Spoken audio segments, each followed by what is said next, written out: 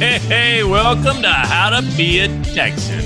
How you guys doing? Look at this. Good. We're on Zoom. Crazy. It's crazy. And Andrew just pulled a knife during the intro music. You guys both brought your switchblades today. I left mine in the other room. Well, you know, it's Texas. Got to have that knife ready to go in case a rattlesnake jumps out in front of you. That's right. That's right. Gosh, is that music going to fade out?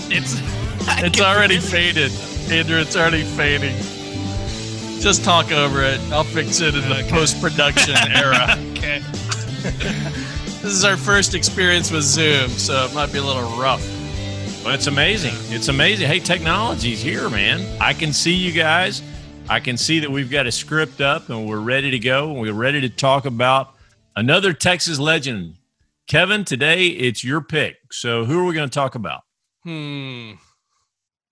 How about Stevie Ray Vaughn? Stevie Ray Vaughn, what a legend.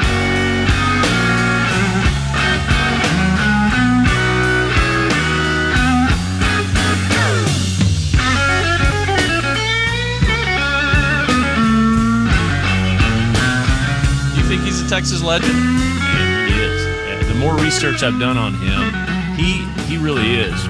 What a phenomenal life, and a life that ended way too soon, that's for sure. He had come to truly a sweet spot in his life, really just before his death. Yeah, so, he had just gotten clean, or maybe a year, or I think maybe a year or two before. Right. So he was clean, he was happy, he was feeling good, and just a very, very sad, tragic situation. Yeah. But we'll get to that, right? Right. So, but yeah, you know, growing up, I listened to Stevie Ray Vaughn a lot because I loved guitar music. And, you know, he was just, you know, right there in the 80s, just, you know, phenomenal. Yeah. And you think he's one of the best guitarists ever? I do. And I was kind of thinking through today, and I was going to put together a bit of a framework, and I, you know, kind of ran out of time here. But I do think he is, right? Because, and there's, you know, several different ways that you could think about, you know, what is a great guitarist, right? But, you know, his greatness, and I've got some clips from, you know, folks like B.B. King and John Mayer that we can listen to, you know, just talking about him. But, you know, he might not have been as deep, you know, from a musical knowledge perspective as like a classical, you know, musician would be. But when it just came down to picking up the guitar and just playing it, it's hard to find anyone ever that can play like that. I mean, Jimi Hendrix is up there. He's right up there with Hendrix and others like that. Right. Just kind of, you know, he could go to a place, and because a lot of it is mental. It's a lot like sports, right? You play baseball. You know, you can be a really, really good baseball player, but if you don't have the mental ability to, you know, kind of execute during high pressure game situations, you know, the skill doesn't matter. And he had the ability to just walk out no matter what the situation was and play things that were just incredibly over the top, unbelievably hard, but do it in a way that he just made it look so easy and just very relaxed. And I don't know. So I would put him right up there as one of the best ever, you know, from that perspective. Well, I know you and Andrew both are great guitarists, and interestingly, during the pandemic, 6 months into the pandemic, I've been playing the crap out of my guitar. And so I'm kind of obsessed with finger picking right now. And so I watch all these really, really, really good, kind of the best finger pickers. And it's kind of more folksy, or, you know, there's a bunch of songs that have a bunch of, you know, true finger picking in it. Now, he wasn't a finger picker. He was more bluesy, where he was a lead guitarist, but he could play pretty much. He could do it all, though. Yeah, he could finger pick acoustic better than anyone. He also, you know, in the early days, he played in a pop band back in the early days, and he actually played on 6 tracks on David Bowie's Let's Dance album. That's the one that I was shocked at. I had no idea that was Stevie Ray Vaughn on China Girl and all those. Let's Dance. Yeah. Let's Dance. I mean, check this out. Listen to this. Yeah.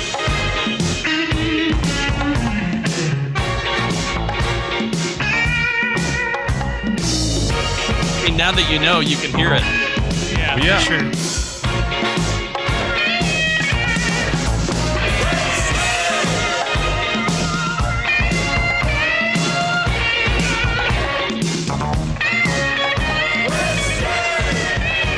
So that's the kind of outro, right?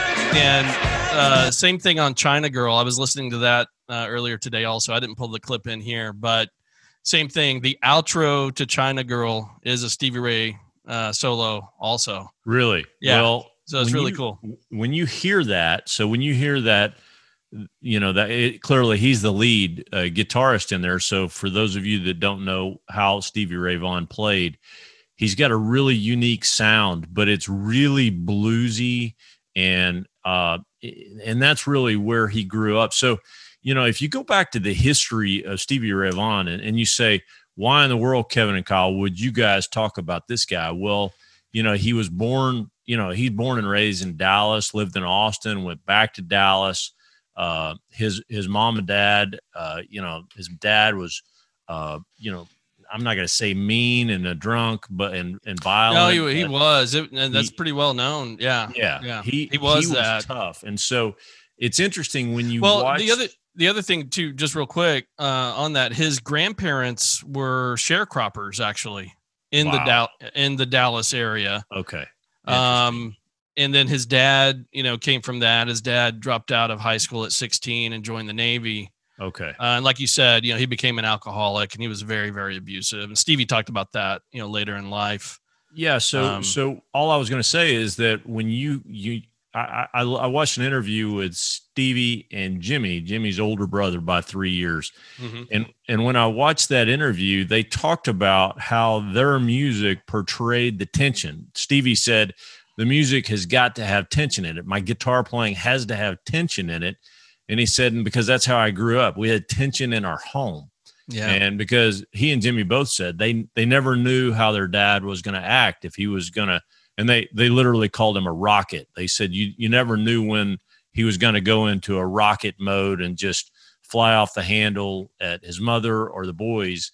And so they played, with this tension, they called it. And you hear that in, literally when you watch Stevie Ray play, most people don't play this way, but when you play, he's bending strings like to get a certain sound. Almost in every riff he makes, he's kind of bending the strings just to get that twang, unique sound to it. You know what I'm saying? Mm-hmm. Yeah, absolutely. And I have a great clip from John Mayer talking about that. Actually, I'll just go ahead and play it since we're on that topic. Yeah. And listen to what John Mayer makes and John Mayer is a phenomenal guitarist also. Right. But yeah, so listen what John Mayer has to say about that. There are some people, and myself included, who, given a certain time of day, certain part of the set, certain culminating energy that happens in the room, you can play with that same intensity, but you can only do it for about 20 seconds. And then your entire arm cramps up. And you got nothing. Time Magazine is a periodical.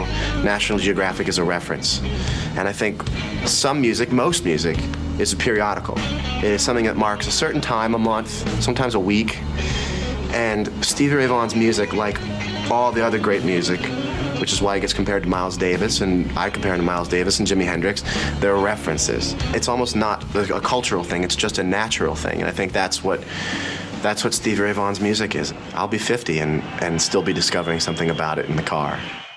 No, but I mean, you're so spot on, Kyle, the way he would bend and, play those notes. And like John Mayer, he's one of the best on the planet, right? He says, I can only do that for like 20 seconds and my arm cramps up. And this guy would go do it for hours and just he would do it. Seem so relaxed. Yeah. Well, and you talk about a traveler, because when they were in the 70s, you talk about somebody that really worked their way through, some hard times.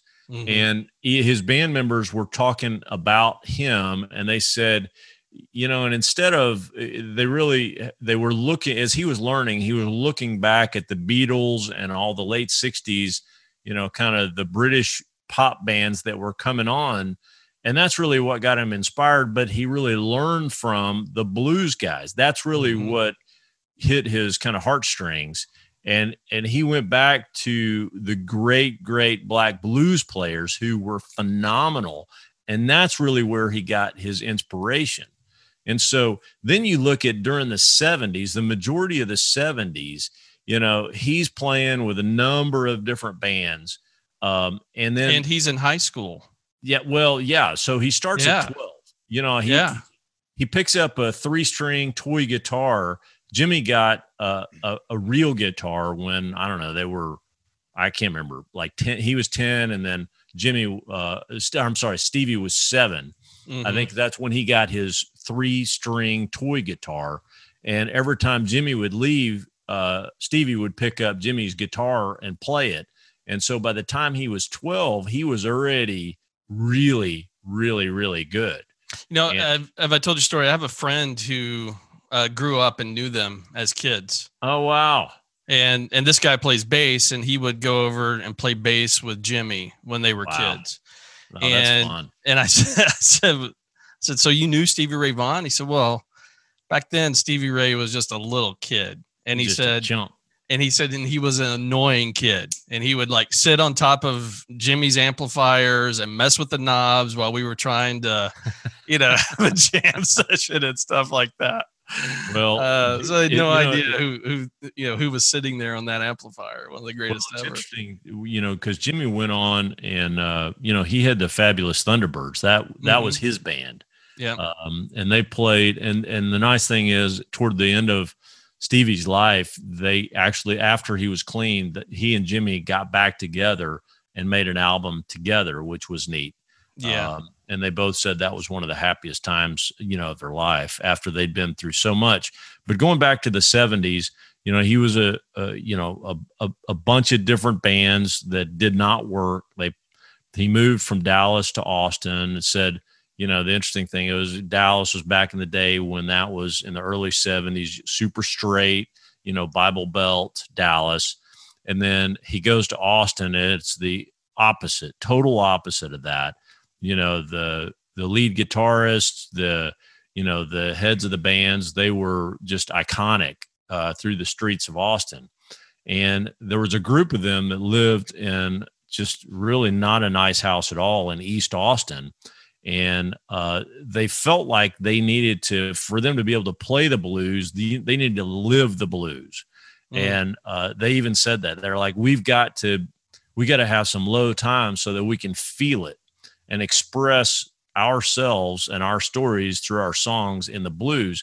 And they really believe that. And sure enough, they did have hard times.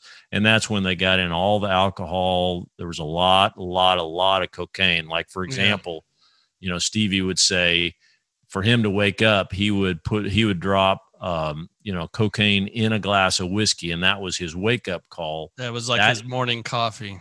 That was his morning coffee. And that's what ended up really getting him, because after he had done that for a long time, I think when they were over in London, finally he's throwing up on the side of the street with his drummer and throwing up blood.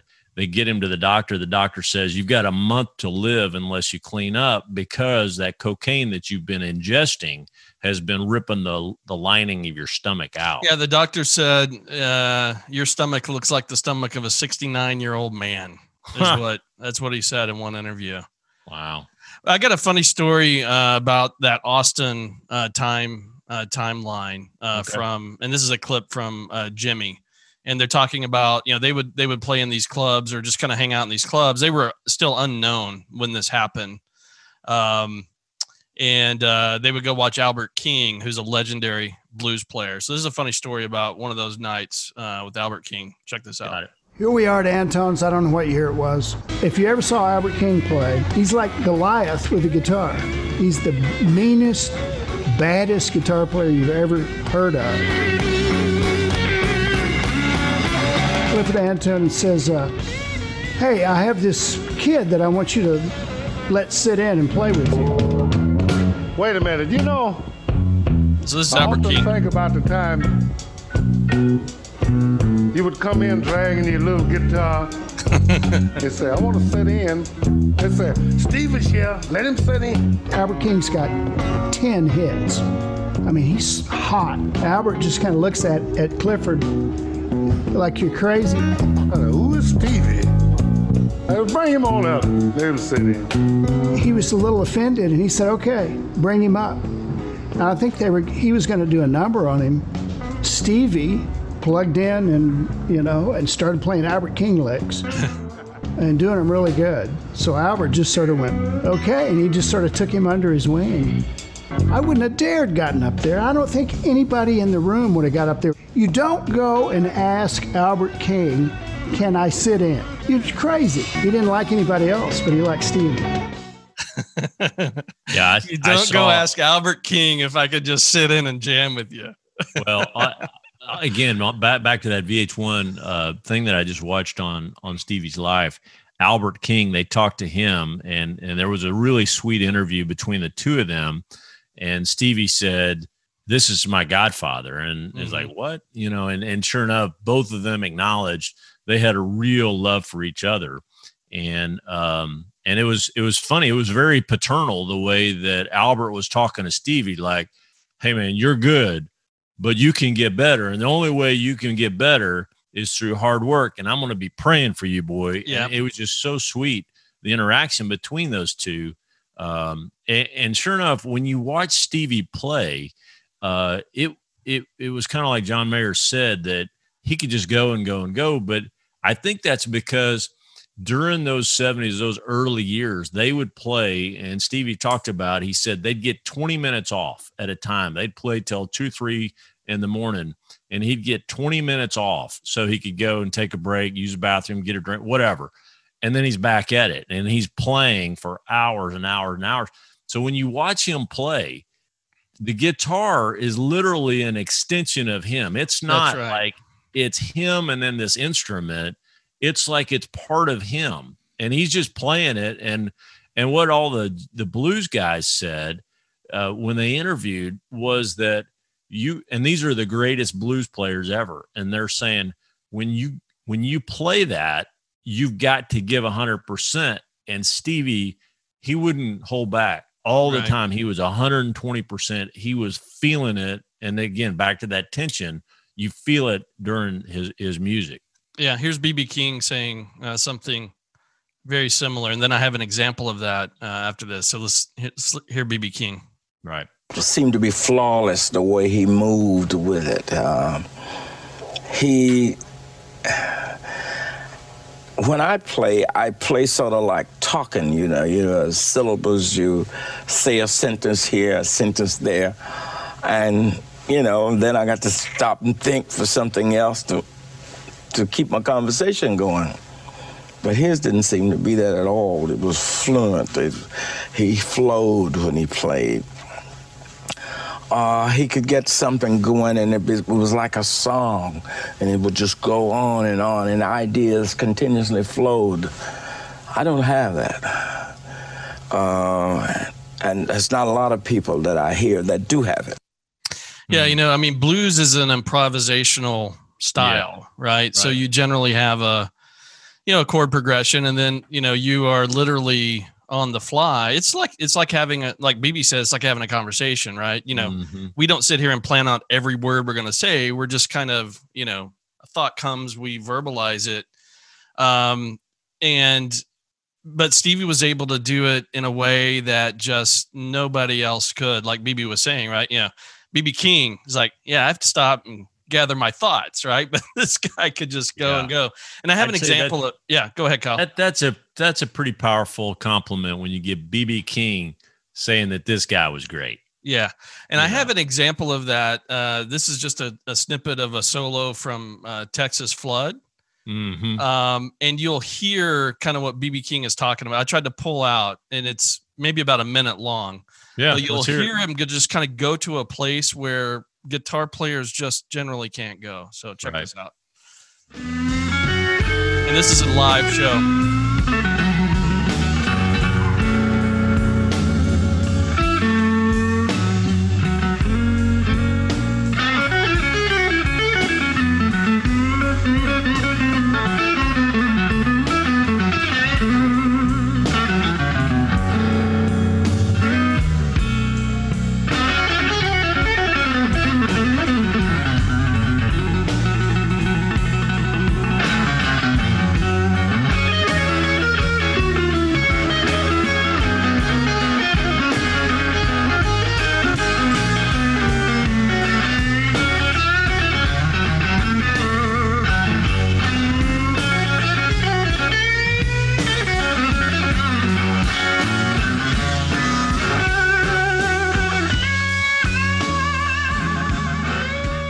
I mean, that's just crazy. Hold on, Andrew. Hey, just go grab your guitar and recreate that real quick. Do you mind?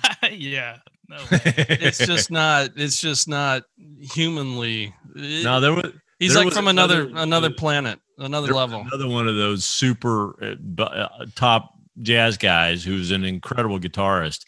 I can't remember Clay something. I can't remember that dude's name, but he said there's going to be a lot of frustrated people playing guitar trying to play Stevie Ray stuff that'll always be frustrated. That's right. Have that gift. Well, that's good stuff. So then you get toward, so he's a train wreck. He marries a young lady that he meets in Austin. They're married for about 7 years. She gets fed up with the drugs, the alcohol. She leaves him. There's another interview where you see him, and it's right after, and he's sad about that. But he's like, hey, my second wife left me, but I still got my first wife, and it's a 1958 Stratocaster or whatever his guitar was. He said, but my first wife, matter of fact, she screams for me. She's always playing for me. It was really a sweet, just how he and that guitar, really were one. And then he did have that episode in London where I think it was only, was it 3 weeks or 3 months where he had to go into rehab. They canceled the tour and he got clean. And then after that, he came out. He had some time before his death.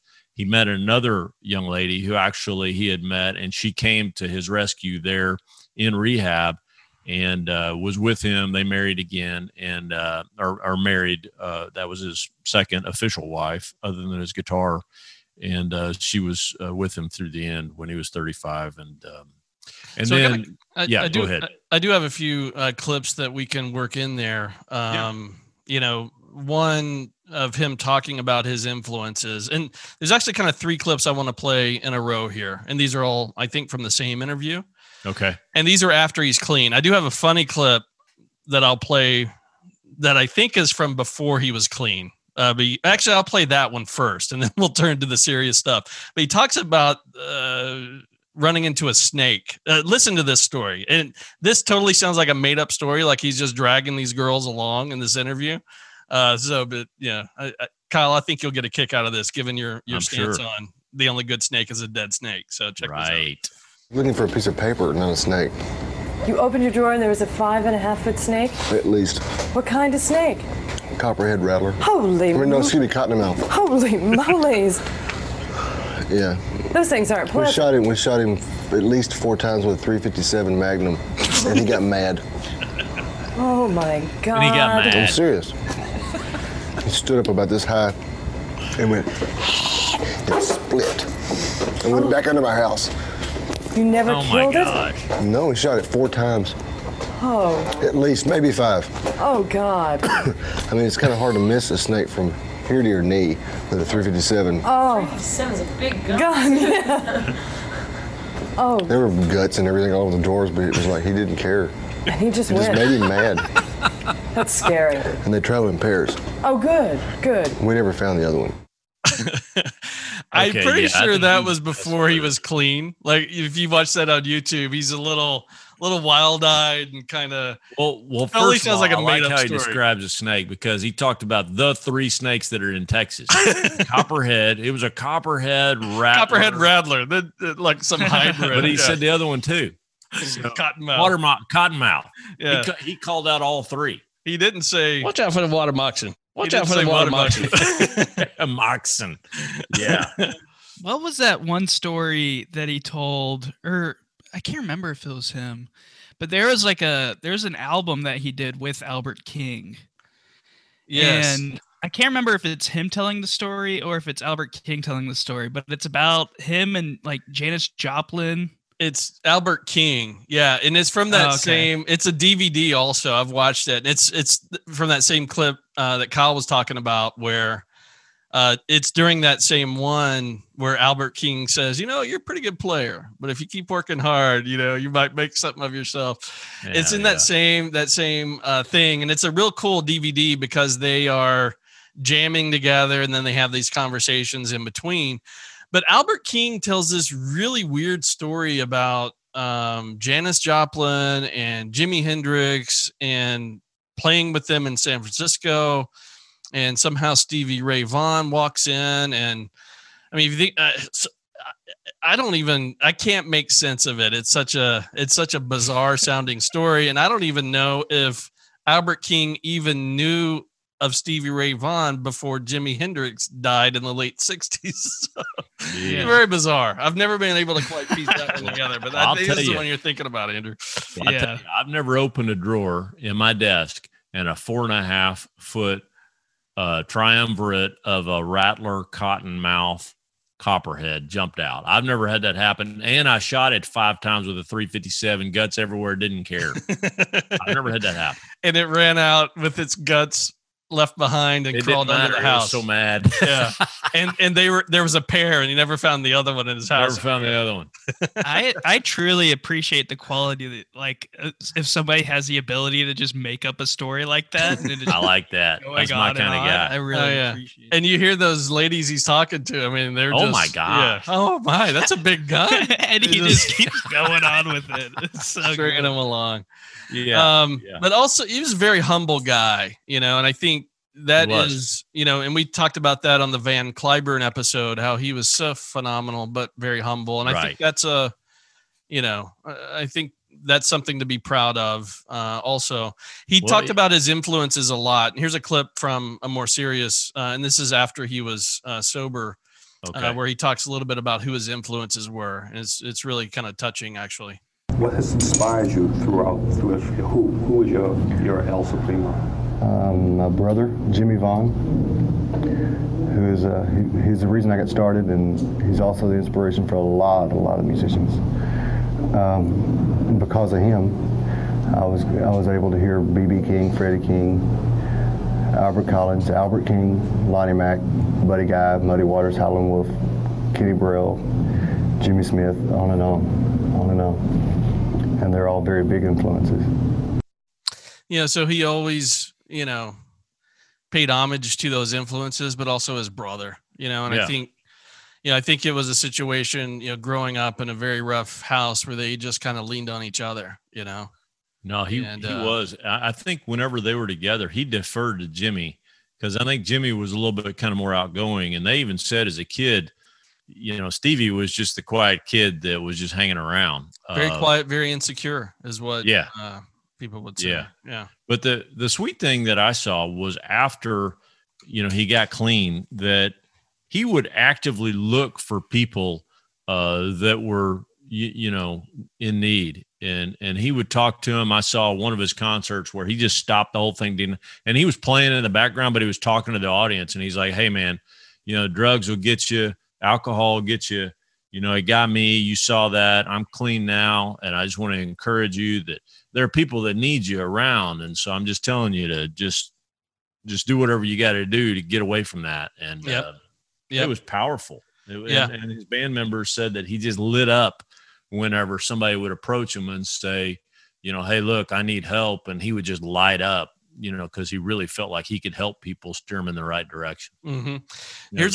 Here's a clip from and it's from a longer clip where he talks about, in detail, alcoholism and the disease and how it works. But this is a briefer clip from that where he talks about some of that stuff. And he was an advocate or, a role model, really tried to help folks after he got clean. But how long were you under the influence, and what exactly made you turn around?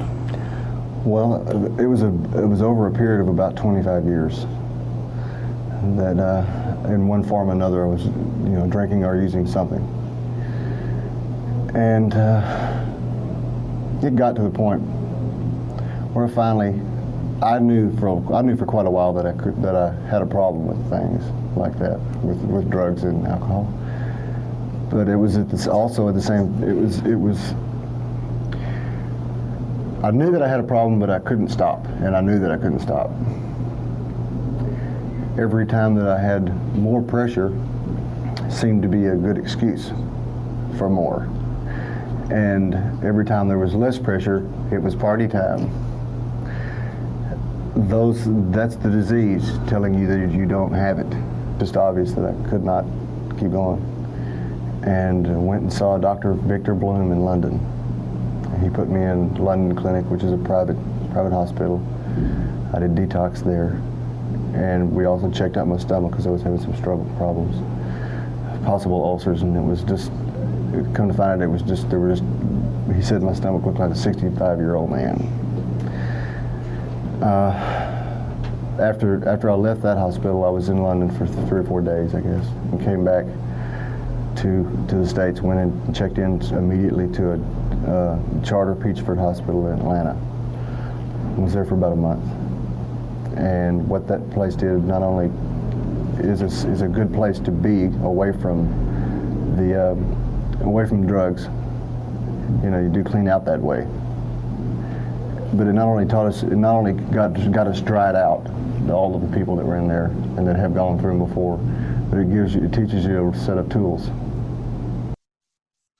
Yeah, so he went on to talk about, you know, it taught him, you know, that the first drink, he can never do that, you know, and it gave him tools to use to never go back again. It's really fascinating. Mm-hmm. He even gets into some of the details about, you know, the science and how your body processes. It was a pretty long clip.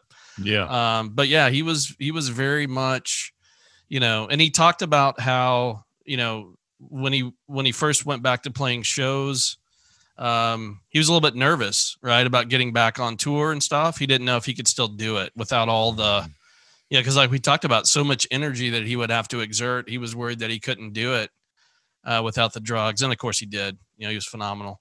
Yeah, I think the band talked about the first album they made once he was clean, and Jimmy was clean after that too.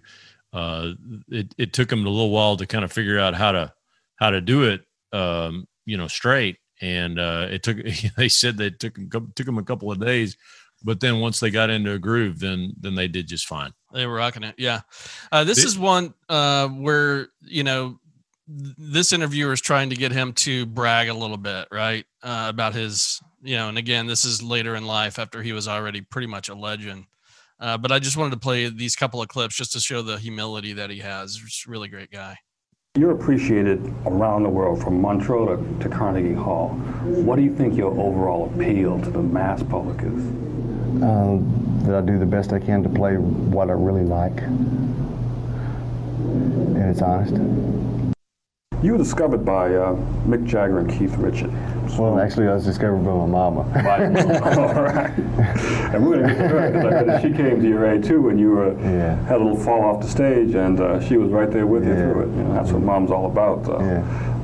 But they credit you as being probably one of the greatest guitarists of all times. I keep trying to be. I don't know that I am. I just know that I do the best that I can. I don't know that I am. I just do the best I can. Yeah. What an attitude, man. No, it's good. Well, and he was just a guitarist for a long time, and then finally they needed him on vocals, and he's got a really unique voice. I don't think anybody'd say it's phenomenal, but it's a really unique voice and a great sound with that, his voice plus his guitar. Yeah. So much so that John Mayer copied it. John Mayer does copy his voice and his guitars.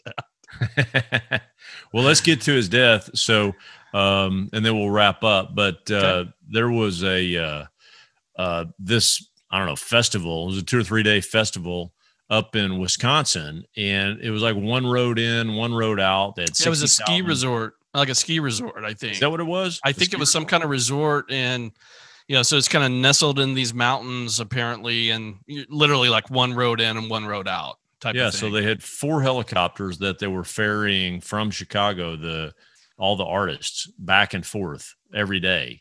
And I think they finished. They had a phenomenal day. They said that he had never played that good. He was so happy. He was on top of his game. He blew everybody away because at the end of that day, they got, I don't know, 6 of the best guitarists on the planet together, and they were just jamming out. And Stevie, by far, was, you know, kind of the highlight of that.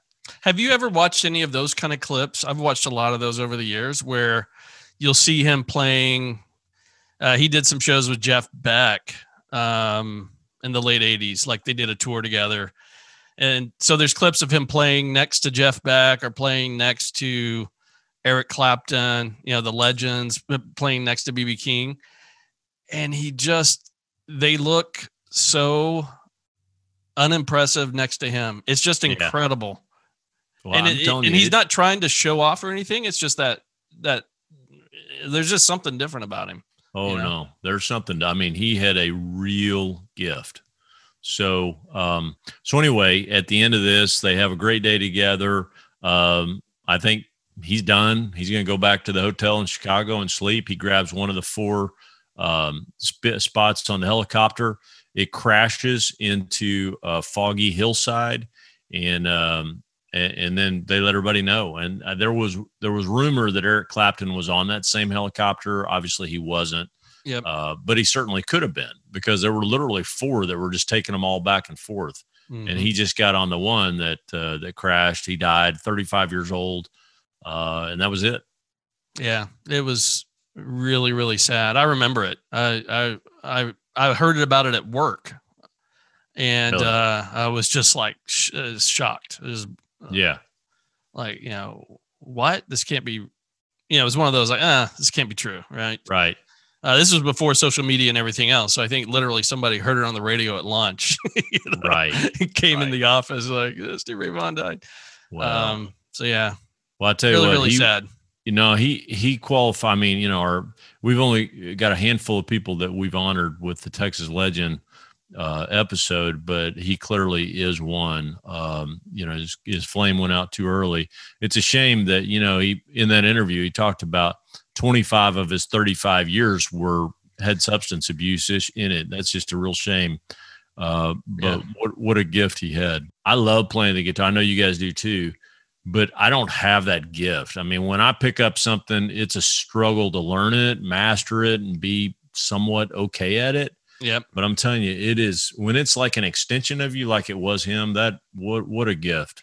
So Yep. Very amazing. Yeah. Hey, Andrew, why don't you play us out? Why don't you play us a little tune? Oh, good job, Andrew. Wow, Andrew.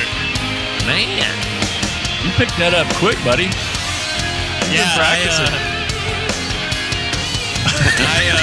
I just happen to have this band here too to play along with. Oh, that's good. Yeah.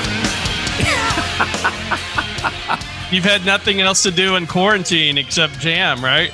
All right, Kevin. Well, hey, this was a great episode. I appreciate us spending some time just honoring Stevie Ray Vaughn. What a great Texas legend. I agree, man. This was fun. I think it was really good. And thanks, Andrew, for jamming us out, man. You've been really practicing during your COVID quarantine or something. We knew that. All right. Look us up on iTunes, Google Play, Spreaker, Spotify, iHeartRadio. We're out there. Give us a review. We'd appreciate it. Adios. All right. See y'all. I'd like to talk to you for a second if I can. I'd like to start off by thanking God that I'm alive and well enough to be here with you tonight.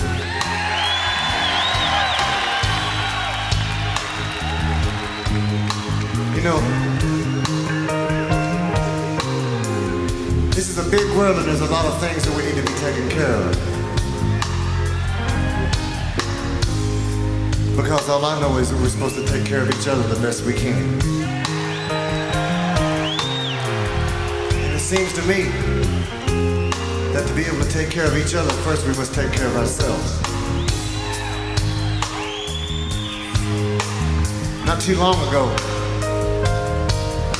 I was a victim of not taking care of myself. It's a dead-end street. And what I'm talking about is drugs. They're a dead-end street. They kill you. They're big. See, what they do is they take away the love. They make you not care about yourself, so you don't know if somebody else cares about you at the same time.